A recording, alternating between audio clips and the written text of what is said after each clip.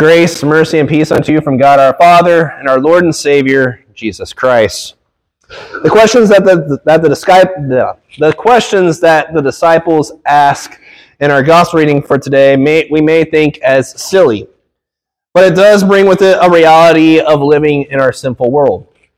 While the disciples were disputing among themselves time and again who was the greatest among them, we, on the other hand, spend our lives comparing ourselves to others. And the result is that we either boast of ourselves being better Christians than others, resulting in pride, or we see ourselves and how unchristian we really are in our words and actions in comparison to others, resulting in despair. Nonetheless, this question that the disciples ask begins what's known as the fourth discourse, that is, the fourth major block of teaching that Jesus speaks in the Gospel of Matthew. The question, who is the greatest in the kingdom of heaven, is as much of a question that we grapple with today as the disciples did among themselves. From this question will come teaching on how we are to live, think, and act toward one another. And so the first thing that Jesus does in answering this question for the disciples is that he gives them an object lesson. He puts a child right in the middle of them, right in their midst. This child could have been as young as an infant, but certainly he was not hitting puberty yet. Jesus puts this child in their midst and says to them, "Truly I say to you, unless you turn and become like children, you will never enter the kingdom of heaven."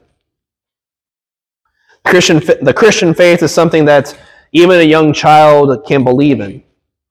And they believe it as a child believes things, right? Children have a faith that seems innocent and simple. It's not a great rational faith. They don't have all the answers. But it's a faith that holds fast to the truth that it believes. The one who is humble in faith, like a child, enters the kingdom of heaven. Jesus says, whoever humbles himself like this child is the greatest in the kingdom of heaven. And certainly we all enter into this faith as children. No one enters this faith in having all the answers. No one comes to this faith able to do any great works or great deeds. The one who is new to faith is like a newborn infant. They're not going to be leading any Bible studies necessarily anytime soon or take on any major responsibilities at the church, but they will receive the Word of God and be blessed by it. They will grow and be strengthened in faith over the course of time as they hear the gospel again and again and again and again. We all come to faith and receive the promise of eternal life as children. For many of us, we were baptized as children, yes, and even as infants, right? We were brought to the waters of baptism by our parents or grandparents, and were baptized in those waters of which the seed of faith was planted. And we were brought back just as any new believer. We were brought back time and again to hear the gospel week after week, month after month, year after year, as we grew. We all received this faith as little children, no matter our age. The whole church is certainly great in the kingdom of heaven when we do not hinder others to come to this faith as little children. Jesus continues saying, whoever receives one such child in my name receives me. But whoever causes one of these little ones who believes in me to sin, it would be better for him to have a millstone fastened around his neck and be drowned in the depth of the sea. And here Jesus begins to grab our attention a little bit, right? Especially with the last part there of being drowned in the middle of the sea with a millstone tied around our neck. But the point that Jesus begins to raise here is that the children are not great because of anything that they have done. Those who believe in him are not the greatest of the kingdom of heaven because of themselves, but rather Jesus himself is the greatest in the kingdom of heaven, because every time that the church baptizes a child, every time that somebody converts and the church receives the person, they receive Jesus himself, who has saved that person. The greatest in the kingdom of heaven is Jesus, who is the founder and perfecter of our faith. After all, he is the only one who never sinned, right? Jesus continues saying, Woe to the world for temptations to sin. For it is necessary that temptations come, but woe to the one by whom the temptation comes. We are tempted to sin all the time. We even have the natural inclination to sin and satisfy the desires of our flesh. And this is the reason why we pray in the Lord's Prayer, lead us not into temptation, because our sinful flesh leads us to temptation easily enough. We are able to find temptations on our own, but we rely on the mercy of Jesus to deliver us from evil. We each have our own temptations that we face each and every day. For one, it can be the temptation of spreading gossip. For another, it's pornography. Another, drinking.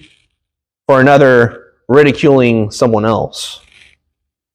We all have temptations to sin, and the biggest temptation of all is thinking that what we are tempted with, and the sins that we struggle with, and the sins that we commit are not as bad as the temptations and the sins that someone else commits. In fact, we sometimes like to be around others who are tempted in sin like we do. And as a result, we are not of any support to those who are tempted in sin in other ways. But when Jesus brings this issue up regarding temptation, he is reminding us that he has indeed resisted all temptation to sin, and that one who constantly resists the temptation to sin and struggles with sin is indeed great in the kingdom of heaven, because Jesus has overcome all temptation and all sin for him. When Jesus says, it is better for you to enter life crippled or lame than with 2 hands or 2 feet to be thrown into eternal fire, he is not telling you even to dismember yourself, but rather he is encouraging you to resist temptation, because it will be his hands and his feet that will be pierced for the forgiveness of sins. Salvation will not be earned because we did not sin, but it is received through faith in Christ, who committed no sin and was the atoning sacrifice for all to be forgiven and enter heaven. And that's the reality that he came. He came to seek the lost. He came to save us, we who could not save ourselves. Jesus continues saying, see that you do not despise one of these little ones, for I tell you that in heaven their angels always see the face of my Father who is in heaven. What do you think? If a man has 100 sheep and one of them has gone astray, does he not leave the 99 on the mountains and go in search of the one that went astray? And if he finds it, truly I say to you, he rejoices over it more than over the 99 that never went astray. Brothers and sisters in Christ, we ought not despise our neighbors, and we ought not despise our brothers and sisters in Christ for being in different places in their faith than us. The Spirit is working through the preaching of the gospel, calling all to faith as little children. He continues to go out seeking the lost to bring them home. And he does so by calling us all to repentance. And certainly the call to repentance is a blessing that is given through the church. That is to say, through your brothers and sisters in Christ who know God's word. Jesus says, if your brother sins against you, go and tell him his fault, between you and him alone. And if he listens to you, you have gained your brother. How many of us, how many conflicts do we allow to remain among us simply because we do not want to have the uncomfortable conversation of how we have sinned against another? We would rather pass the buck to someone else to have that talk, and maybe even have the pastor handle the conflict between two individuals instead of handling it first among ourselves. When someone comes to me with a conflict, normally the first thing I do is ask them, well, have you gone and talked to them? And I'll certainly listen to the frustration and anger and disappointment, but I will not handle anything until two have tried to work it out among themselves. Because what I've found is that Jesus' words here are wise. That if two simply were to just have the conversation, the conflict normally will get resolved among them in a peaceable manner. But there are instances where we cannot work it out among ourselves. And that is where other Christians in the church can play a role in facilitating reconciliation. The one who is great in heaven works toward reconciliation. That is the forgiveness of sins and rejoining of people together in God's presence. And there is only one person who can do such a thing. For where two or three are gathered in my name, Jesus says, there am I among them. Jesus is the greatest in the kingdom of heaven because he has reconciled us with God and our neighbor. He did so by humbling himself and dying on the cross so that our sins may be forgiven, so that reconciliation may occur, and that the lost may be found.